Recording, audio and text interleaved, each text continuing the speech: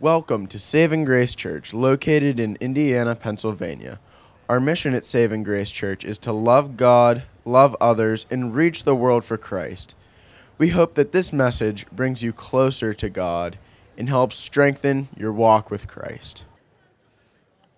Well, this morning we are starting a new series. I'll call it a mini-series because it is a series through the book of Job called Insights from Job, but we won't be going through all 42 chapters exhaustively, lest we're here in this book until the year 2020. So we're just going to glean what we can, some spiritual insights through some selected portions of Job. And I'm pretty excited about this because especially our subject, our scripture this morning, Job chapter 1, gives us a glimpse, a peek into spiritual realities that we normally can't see with our physical eyes in this life. It gives us a peek behind the scenes of what happens in heaven as things are set into motion that play out in our time and place here on the earth. So it's an exciting and a very interesting topic to look at today. And if you know about my preferred method of teaching, if you've been to any of my Bible studies or have heard much of my preaching, I like to take it slow and I like to focus on a small portion of Scripture and even take one verse a week. So this is going to be a challenge for me because I'm going to try to go through the whole chapter of Job, chapter 1. And so I need prayer. So pray for me as I pray for our message this morning. Father, thank you, Lord, that we can gather around your word, around the word of God, the living word, Jesus Christ. And we pray that as we look into Job chapter 1, that you would give us insight, that you would help those of us who have gone through trials, those of us who will go through trials, all of us, Lord, with this wonderful truth that we're going to look at today. And I pray, Lord, that you would help me to be able to do this in a timely manner, in a clear and understandable manner to serve your people today. I depend on you for that, and I thank you for the answers that are on the way. In Jesus' name, amen. All right, well, before we actually start into Job, and you can turn in your Bibles to Job chapter 1, or it will be projected up here on the screen, but before we start into it, I want to suggest a way to think through this passage, sort of a mindset as we enter into Job chapter 1 for us today. And that mindset is a mindset that would be like if you were studying for a test. Because the trials that we see Job going through can be viewed as a test. The Bible tells us in the book of James that the various trials that we face in life are a test of our faith. And so we want to look at this as sort of a study guide, kind of like one of those study guides that you get for the SAT exam. I'm entering into that phase of life again because 2 of my 4 children are now either in junior high or high school, so we're going to have to get those books. I don't know if they're books anymore. They were these big, thick books when I was in school, how to prepare for the SAT. And those books, those guides tell you not only how to prepare for the exam, but how to pass the exam. This chapter, Job chapter 1, is sort of a divine study guide that not only prepares us for the tests that we're going to face in our life, the trials that we're going to face in our lives, but shows us exactly how to pass those tests. So I'm excited about this morning. The title of our message this morning is called The Job Test and How to Pass It. The Job Test and How to Pass It. And I know this applies to all of us because we've all gone through various trials. And if you haven't yet, I hate to be the bearer of bad news, but the Lord Jesus Christ said, in this world we will have trials and tribulations. And so we may not have gone through trials in the degree that we're going to see that Job experienced them. But you might have had health issues. You might have had a lost job. You might have relational difficulties in your life. You might have financial difficulties. And sometimes those things, they stack one on top of the other like a machine gun, just boom, boom, boom. And it sort of reminds me of a country song, you know? And I like 90s country. I'm not like Mark. I don't demean country music, but I like it. But those country songs can be like attack after attack after attack. And I was talking to my mom about this a little bit last night. We talked about country music, and I told her, you know what happens when you play a country song backwards? You get your wife back, you get your truck back, you get your dog back. But we have all experienced trials of various kinds and various degrees. And I want us today to see how Job passed the test. And I want us to put that into experience today. So taking this whole chapter is a bit of a challenge. So here's the plan. This is what we're going to do. First, before we even look at verse 1, I'm going to show you one key word that appears several times in this chapter and throughout this book. Second, I'm going to tell you the big idea that I believe this chapter is teaching us, at least one of them. There are many, but one of the big ideas of this chapter, and understanding this big idea is going to help us know how to pass the tests that we face in our lives. And then finally, we're going to go ahead and look through Job 1. We're going to read through the whole chapter, and as we read through, we're going to pause here and there to gain 12 key insights that are going to support that main idea and solidify it in our minds. And we could reap hundreds of key insights, but I've chosen 12 for today, and I'll try to control myself so that we're not here till 4 p.m. So, first of all, one key word. I don't know if you noticed, but I have an asterisk beside that, and you'll see why. Let me show you that word in 2 verses. First, we'll look at Job 1:11, and then we'll look at Job 1:21. The key word appears in both. Job 1:11. But stretch out your hand, and this, by the way, is Satan. We're going to get to this verse. It's the enemy speaking to the Lord. He says, stretch out your hand and touch all that he, Job, has, and he will, what is it? Curse. He will curse you to your face. Now, interestingly, that same word appears in verse 21. Naked I came from my mother's womb, says Job, and naked shall I return. The Lord gave, and the Lord has taken away. What is it? Blessed. Blessed. Here's the asterisk. Blessed be the name of the Lord.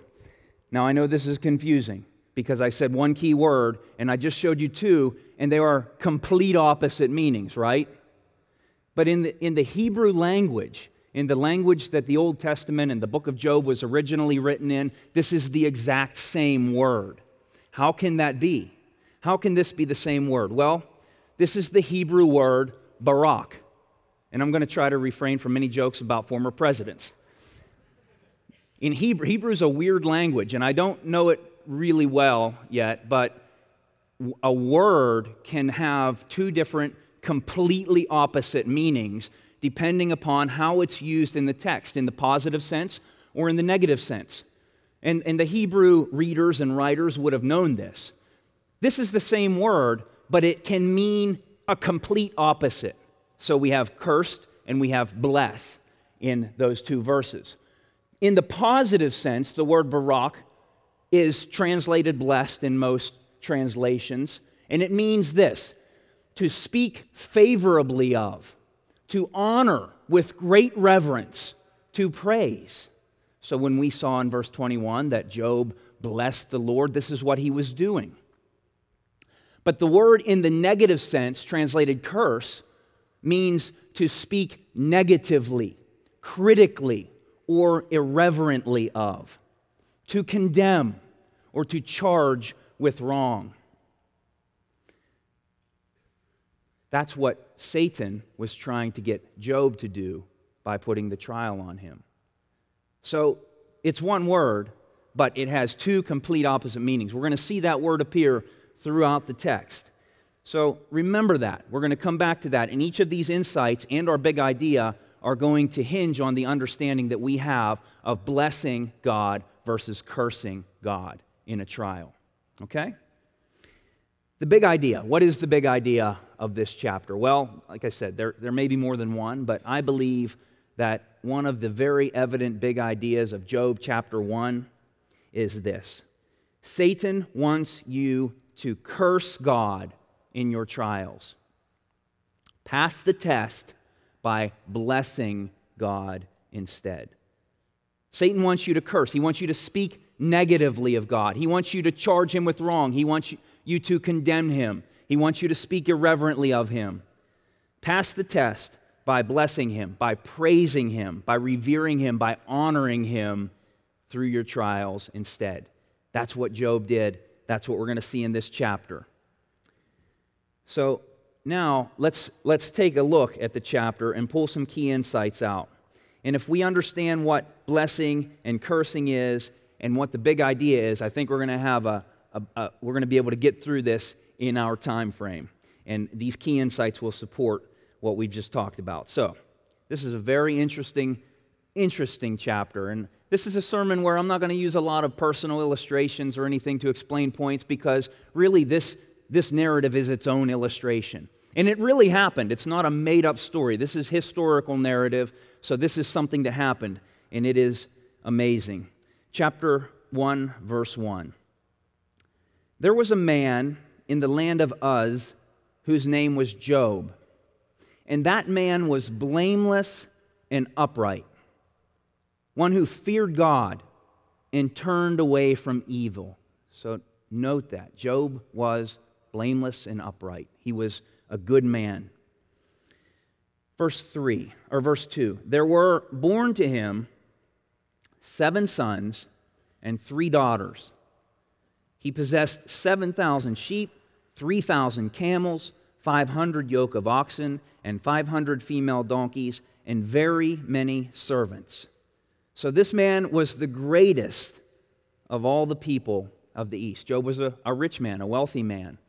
Many scholars even believe that Job is a man in Genesis 36 named Jobab, Jobab, who was a king in the land of Edom. So Job may very well have been a king, but either way, he was a very wealthy man. He was a very righteous man. Verse 4, his sons used to go and hold a feast in the house of each one on his day, and they would send and invite their 3 sisters to eat and drink with them. And when the days of the feast had run their course, Job would send and consecrate them, and he would rise early in the morning and offer burnt offerings according to the number of them all. Why did he do this? It tells us next. For Job said, "It may be that my children have sinned and cursed God in their hearts." Job was worried about the possibility that his children, during their feasts, during their parties, may have cursed God. So he offered sacrifices and he prayed for them. And it says, thus Job did continually. Insight number 1.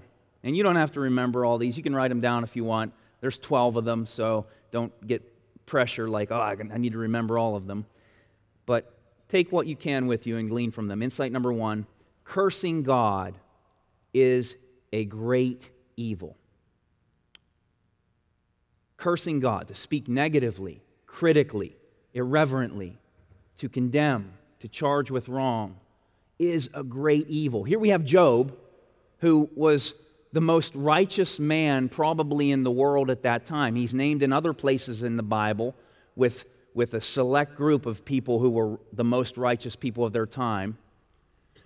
And he is so concerned with the possibility that his adult children, his grown children, may have cursed God, not even with their mouths, but in their hearts, it says.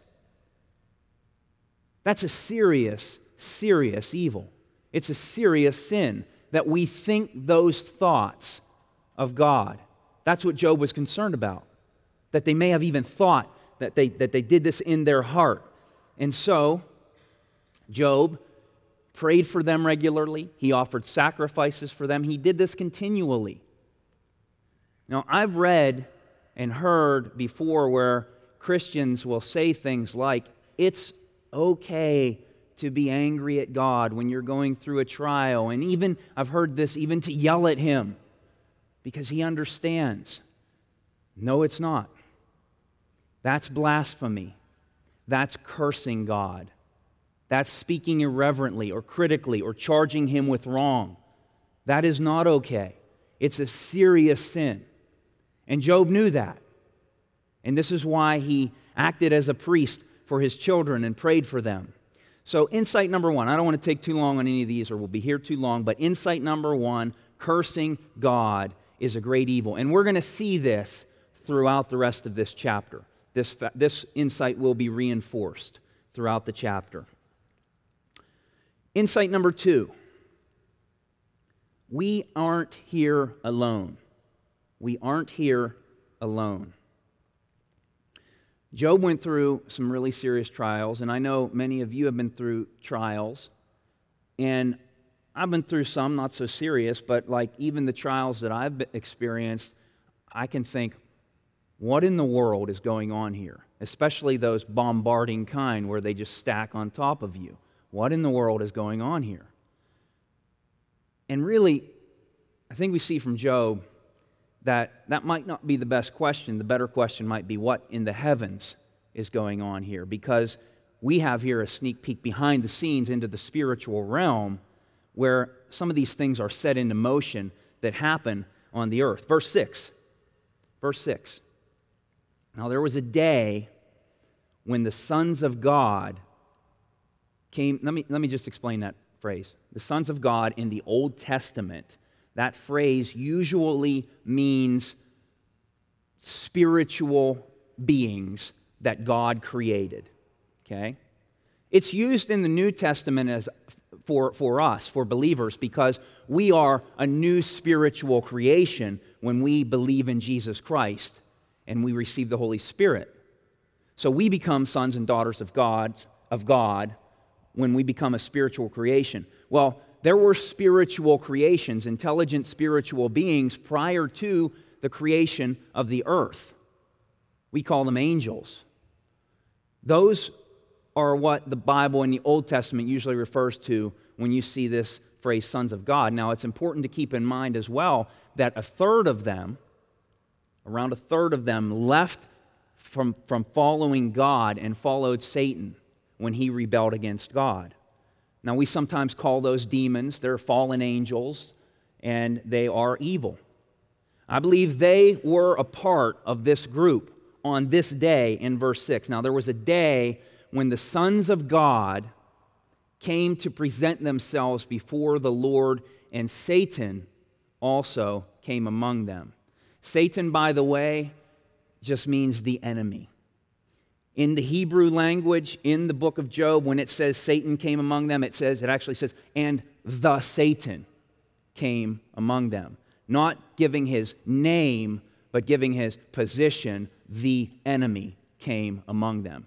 It's the same person. It's the person that we refer to as Satan, the spirit that we refer to as Satan. So there's this day, and these beings, these intelligent spiritual creations, come before the Lord. Satan also comes. The Bible makes it clear that we aren't the only ones here. We tend to just think of that. We tend to think that way because we see one another. We are looking by sight, not by faith. There's a story in the Old Testament in 2 Kings where Elisha prayed that the Lord would open his servant's eyes to see the spiritual forces that surrounded them. And the Lord did, and he looked around on the hills, and there were all kinds of beings and chariots of fire. And if the Lord would open our eyes, we would see that we're not the only ones here. And I don't say this to scare anyone, but the Lord wants us to know this. The Lord wants us to think in this way, because we need to be prepared, because Satan is real, demons are real, and they, as we're going to see in this chapter, they tempt us to sin. And so we have a pretty amazing glimpse into this. Let's continue in verse 7. The Lord said to Satan, "From where have you come?" Now, the Lord knew where he came from. The Lord does this all the time in the Scriptures. He asks questions. He knows the answer. "From where have you come?" Satan answered the Lord and said, "From going to and fro on the earth, and from walking up and down on it." This leads us to insight number 3. Satan's strategies don't change. Satan's strategies don't change. Notice what he said. From going to and fro on the earth, and from walking up and down on it. This sounds familiar because we're told in the New Testament book of 1 Peter that this is what he's doing now, in our age, today. He's doing the same thing. 1 Peter chapter 5, verses 8 and 9 tell us this. "Be sober-minded. Be watchful. Your adversary, the devil, prowls around like a roaring lion to and fro, seeking someone to devour." And then here's the strategy. And it's the same strategy for us in defending against that as it was for Job. Verse 9. "Resist him, firm in your faith, knowing that the same kinds of suffering are being experienced by your brotherhood throughout the world." So he didn't go away. He didn't leave after Job was done. He wasn't only there in the Old Testament, he's still here now in the New Testament. He's still prowling around to and fro, up and down on the earth, seeking someone to devour, seeking to cause suffering, seeking to cause trials. And we still need to resist him, just like we're going to see that the way that Job did it. So we're not alone. Verse 8. "And the Lord said to Satan, 'Have you considered my servant Job, that there is none like him on the earth, a blameless and upright man who fears God and turns away from evil?'" Insight number 4 comes from verse 8. God is God, we are not, and we have no right to judge his actions. This may be the most important one of all of these insights. This may be the theme of the book of Job. Let me explain why I put the insight in this way. Notice who pointed Job out to Satan. Satan didn't request to harm Job. God pointed Job out to Satan. Verse 8, "The Lord said to Satan, 'Have you considered my servant Job?'" Well, why did he do that? Job was probably the most righteous man on the earth at that time. Family man, prayed for his children all the time because he was afraid they were going to curse God. He was a king probably, very wealthy man.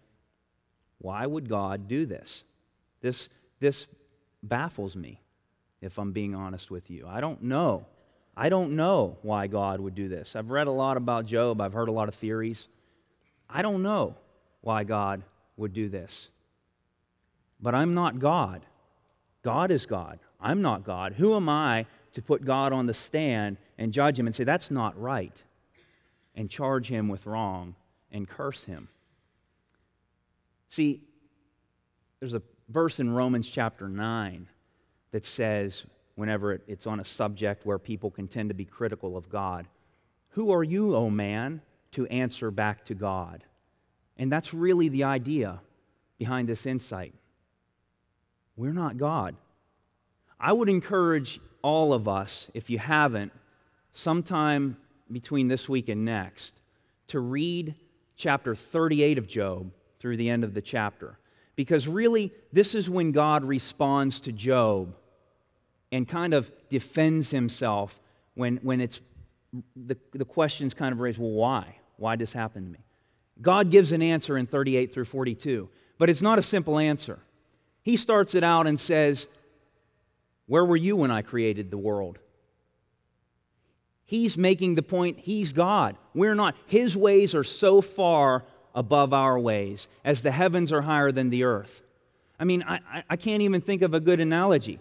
You try to teach your 2-year-old advanced calculus. They're not going to get it. God's ways, God's intellect, God's understanding, God's wisdom, God's knowledge about everything that happens and how all of those things are orchestrated in their place with an eternal perspective is so far above our understanding, we have no right to question Him. Whatever He does is good and right, and that's where Job ended up at the end of this chapter and at the end of chapter 2 as well, as we'll see. So, God is God. We're not. I don't know why God put Job forward. I heard one pastor say it was kind of, this is like if a diamond thief would meet the store owner of the jewelry store at night, and he would come in and he would break in, and the diamond store owner would be in there, and the store owner says, "Have you seen the diamond in the front case? It's the biggest and most valuable of all of them." Why would he do that? I don't know why God would do this either, but God is God. So we're going to come back to this theme as well throughout this series. I wish I had an answer, but I don't. Verse 9. Then Satan answered the Lord and said, "Does Job fear God for no reason?" So keep in mind, God points out Job to Satan. Satan says, "Does Job fear God for no reason? Have you not put a hedge around him and his house and all that he has on every side? You have blessed the work of his hands and his possessions. You've increased his land. You've done this for him, God. You've done that for him. He gets all kinds of perks with you. He's like your favorite child. Isn't that why he's so good?" But Satan says, "But stretch out your hand and touch all that he has, and he will curse you to your face."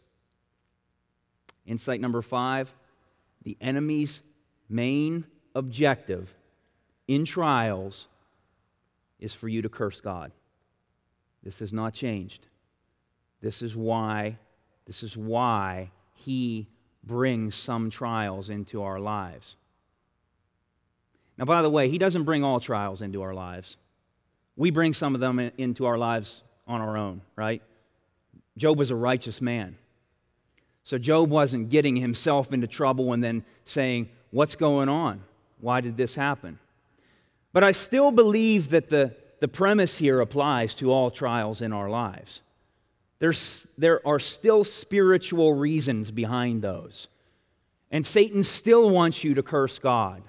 And God still wants you to bless God. And that's still the way that you pass the test, regardless of how the trial comes upon us. But the enemy's main objective in every trial is for us to curse God, to speak negatively of Him, to criticize Him, to speak irreverently of Him, to charge Him with wrong or condemn Him. And Job's saying here in these verses 9 through 11, he's saying Job's in it for the perks. He sees you like a bubblegum machine God, where you bless him with a quarter and he spits out praise, and Satan's challenging God to quit putting the quarters in and instead put some pain tokens in there and then see what Job spits out. He's not going to spit out praise. Yes, he is. That leads us to our next insight number 6 from these same verses. Satan does not know the future. Satan just made a prediction here.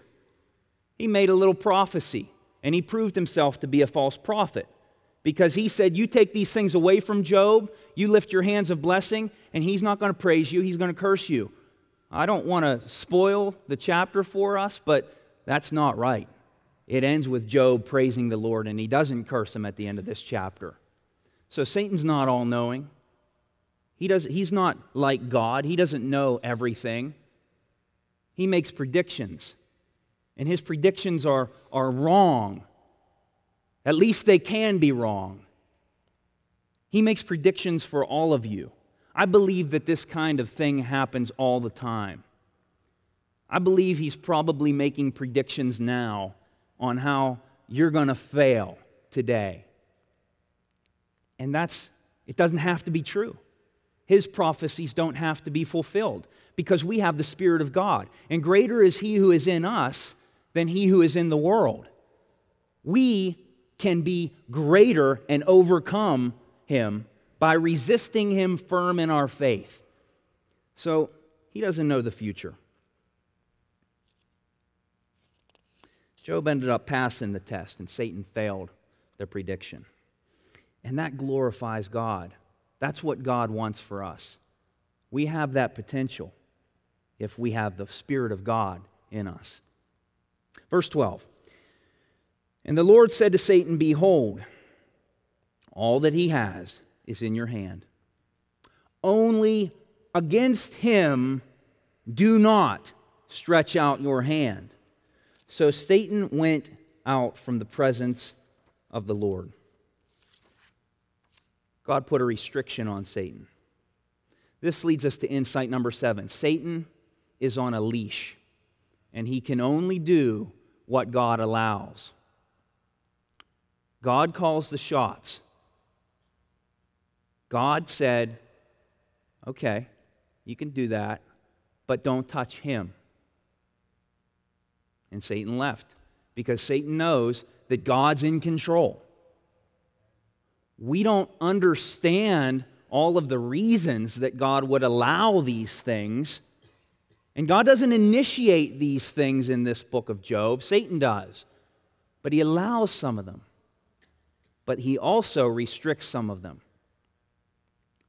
I believe that every single minute of our lives that we are not being killed, God is restricting Satan. He wants to kill us. He wants to destroy us. He wants to cause us to suffer immensely, and God puts restrictions on him. You remember Jesus said to Peter, Satan desires to sift you like wheat, but I've prayed for you. God put a restriction on him. No. I believe God is restricting him from harming us right now. Think of all the days we've met in this building unharmed. Praise God for that. I believe that God restricted potential harm. Think of all the planes that didn't crash. Praise God for that. I believe God restricted something that Satan was requesting to do. Think of all the schools that don't get shot up. Think of all the wars that don't happen. God restricts, and it's like we were singing this morning. Can't remember the exact lyrics, but His grace is just so piled up on us every day. But we tend to see the evils and focus on them and ask, well, why? There are so many more good things, so many more restrictions happening every day. But Satan's on a leash, and he can only do what God allows. Next one, verse 13. Now, there was a day when his sons and daughters were eating and drinking wine in their oldest brother's house, and there came a messenger to Job and said, the oxen were plowing, and the servants feeding beside them. And the Sabaeans fell upon them and took them and struck down the servants with the edge of the sword, and I alone have escaped to tell you. So Job gets this horrible news. And then look at verse 16. While he was yet speaking, there came another and said, the fire of God fell from heaven and burned up the sheep and the servants and consumed them, and I alone have escaped to tell you. So boom, boom, verse 17. While he was yet speaking, there came another and said, the Chaldeans formed 3 groups and made a raid on the camels and took them and struck down the servants with the edge of the sword, and I alone have escaped to tell you. Boom, boom, boom. Job's getting overwhelmed. He's getting bombarded. Verse 18. While he was yet speaking, there came another and said, your sons and daughters were eating and drinking wine in their oldest brother's house. And behold, a great wind came across the wilderness and struck the 4 corners of the house, and it fell upon the young people, and they are dead. And I alone have escaped to tell you. So just when you think it can't get any worse, It's bombardment, bombardment, bombardment, piling on. Insight number 8, Satan likes to bombard us. To bombard is to attack continuously, over and over, as to overwhelm the enemy. As I look out, I know I've talked to many of you who have been through these kinds of attacks, bombarding attacks, not letting up, over and over and over and over again. And as I look out, many of you are still here worshiping God, proving that you're passing the test. But that's one of Satan's strategies, to keep piling it on so that we just can't even breathe anymore. It's like we're underwater and we have to fight to get up there and get a breath. Just remember that this is his objective, to get you to curse God. So know that this is a strategy, but know what he's trying to do. He's trying to get you to speak critically of God, to condemn God, to speak irreverently toward God, to charge him with wrong. That was his strategy for Job. That is his strategy for you and me. That's what he wants to do when this happens.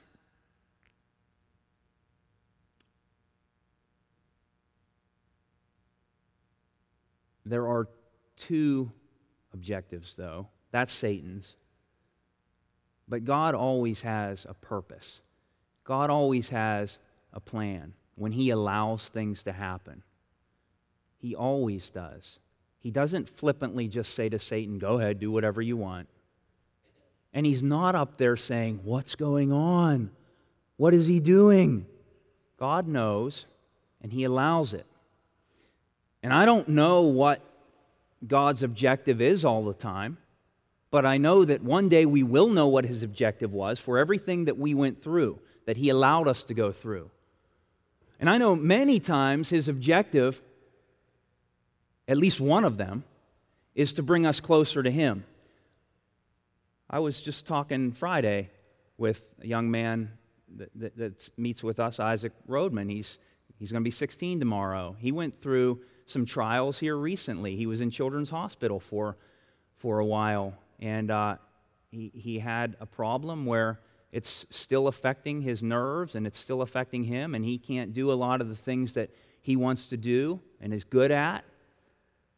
And he was all smiles on Friday when I asked him how he was doing, and he said he told me that this has brought him closer to God than anything.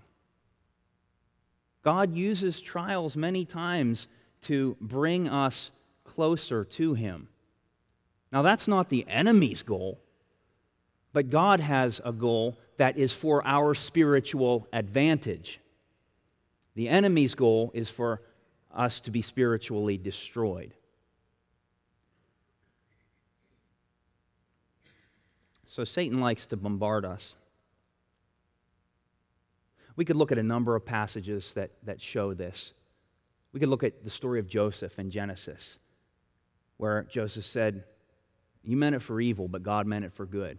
After being in prison and being mistreated for years and years. We could look at the Lord Jesus Christ himself, where in the book of Acts in chapter 2, we're told that at the hands of evil men, the Lord was crucified. He was brought to trial and he was crucified. At the hands of evil men. Satan, I believe, at that time was thinking, I got him now. He's going to die. But God had foreordained that purpose for the good of us, that we can all be forgiven of our sins and spend eternity with him. God always has a plan, even when you're being bombarded. We're not going to get into chapter 2, but one of the things that Job's wife said to him was, why do you still hold fast to your integrity? Curse God and die. And Job, she got the first part right. Job was holding fast. That's what we have to do. We have to hold on. We have to keep holding on to our faith, resisting him, firm in our faith.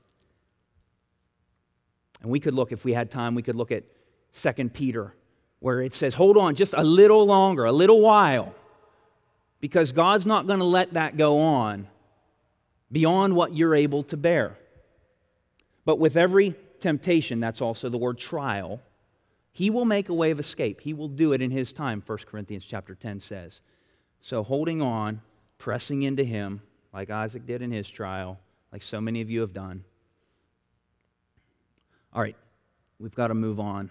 Insight number 9 also comes from this passage that we looked at, where the Sabaeans and the Chaldeans came upon Job's servants and his flocks and killed them. Insight number 9 is Satan can use people for his attacks.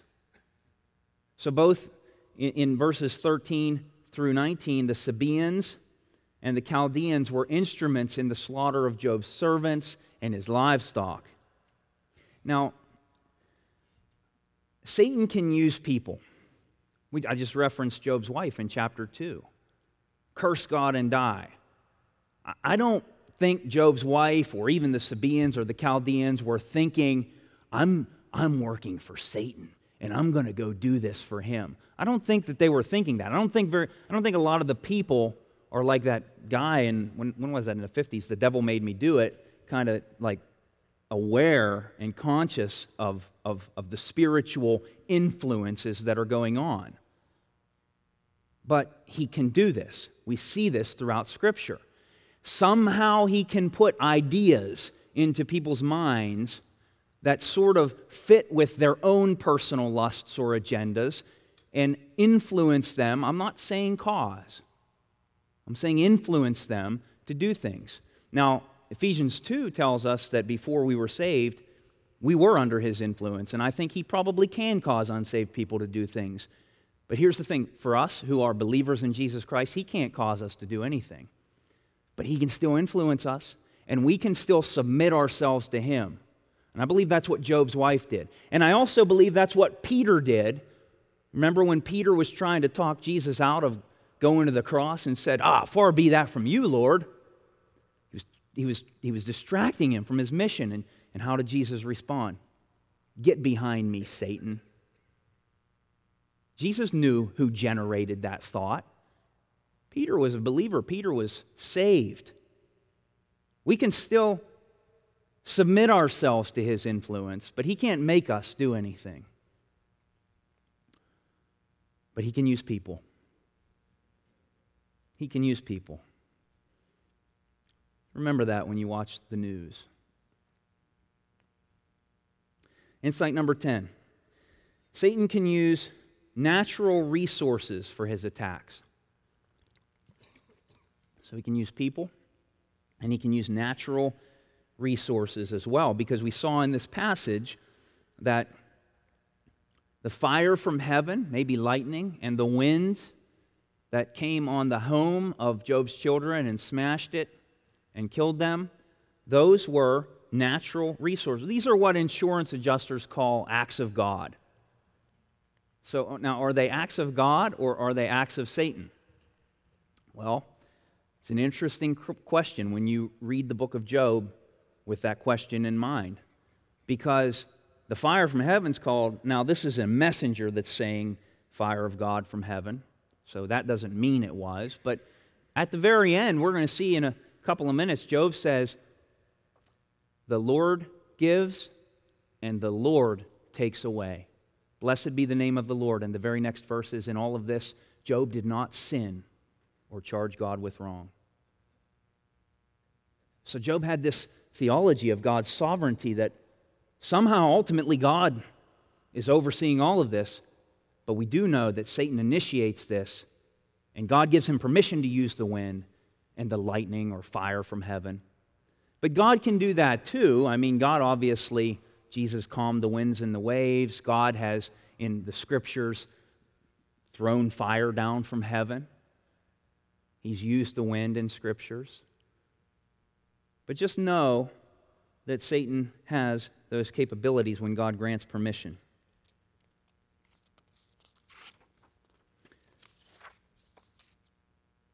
We get insight number 11 from verses 20 through 22. And we're winding down here toward the end of the chapter. Verse 20. Then Job arose and tore his robe and shaved his head and fell on the ground and worshipped. And he said, Naked I have come from my mother's womb, and naked shall I return. The Lord gave, and the Lord has taken away. Blessed be the name of the Lord.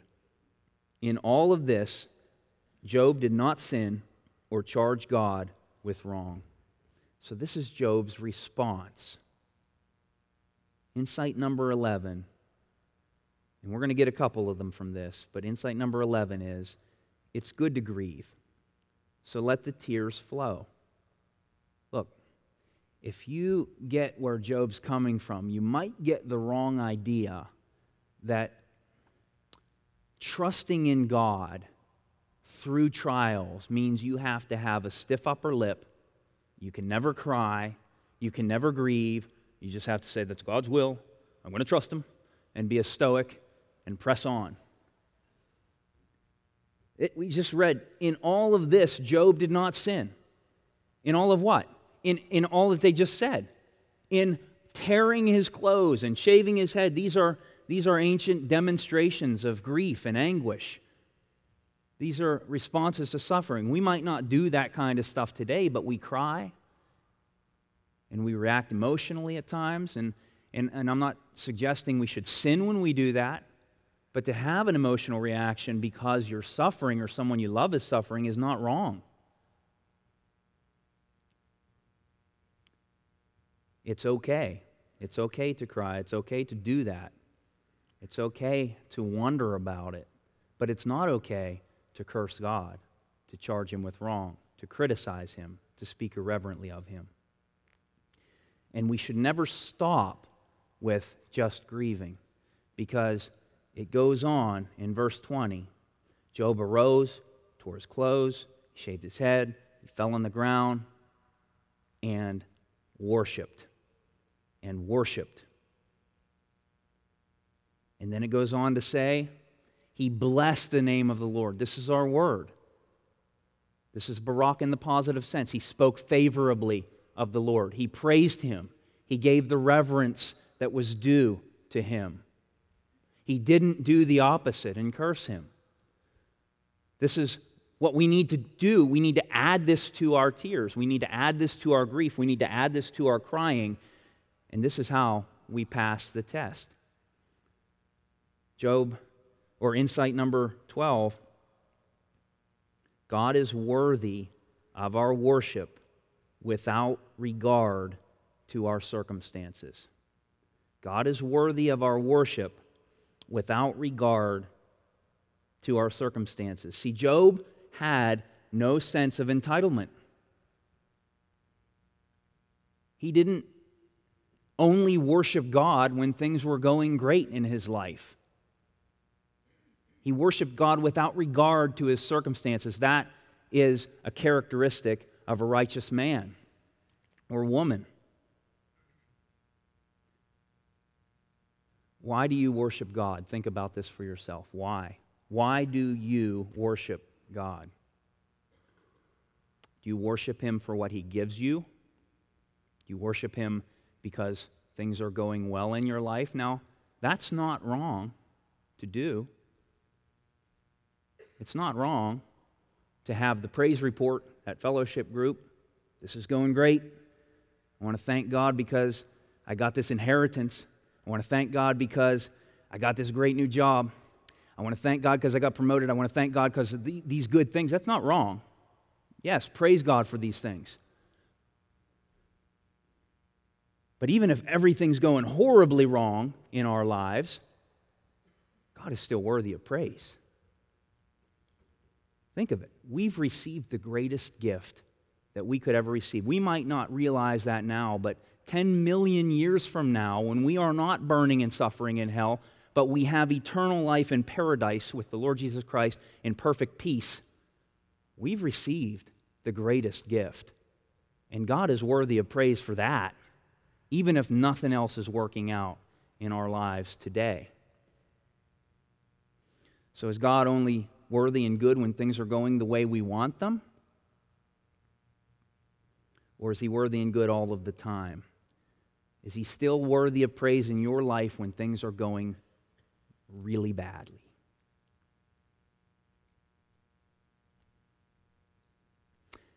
I know many of you have passed this test, but there may be more trials, and so we are constantly tested in this way, and we need to praise God. As I was reading this passage, I remembered when I was a kid, my grandma had, you remember those dolls that were popular in the 80s, those Precious Moments dolls? And there was this needlepoint pictures that my grandma did. Like you make a picture out of like little thread, and she had these needlepoint Precious Moment dolls, pictures in her bathroom. And there was this one, and I never ever understood it.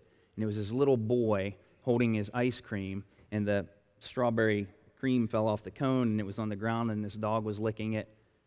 And the caption was, "Praise the Lord anyhow." And as a little kid, I couldn't understand it. Why would he praise the Lord anyhow? I don't get it. He lost his ice cream. But that's really the summary of what we're talking about today. Praise the Lord anyhow. He's worthy of it, no matter how things go. Job gets that. So let's have the band come up as we end. And the song that I've requested that they lead us in today is a song that Mark wrote years ago called "As Long as You Are Glorified."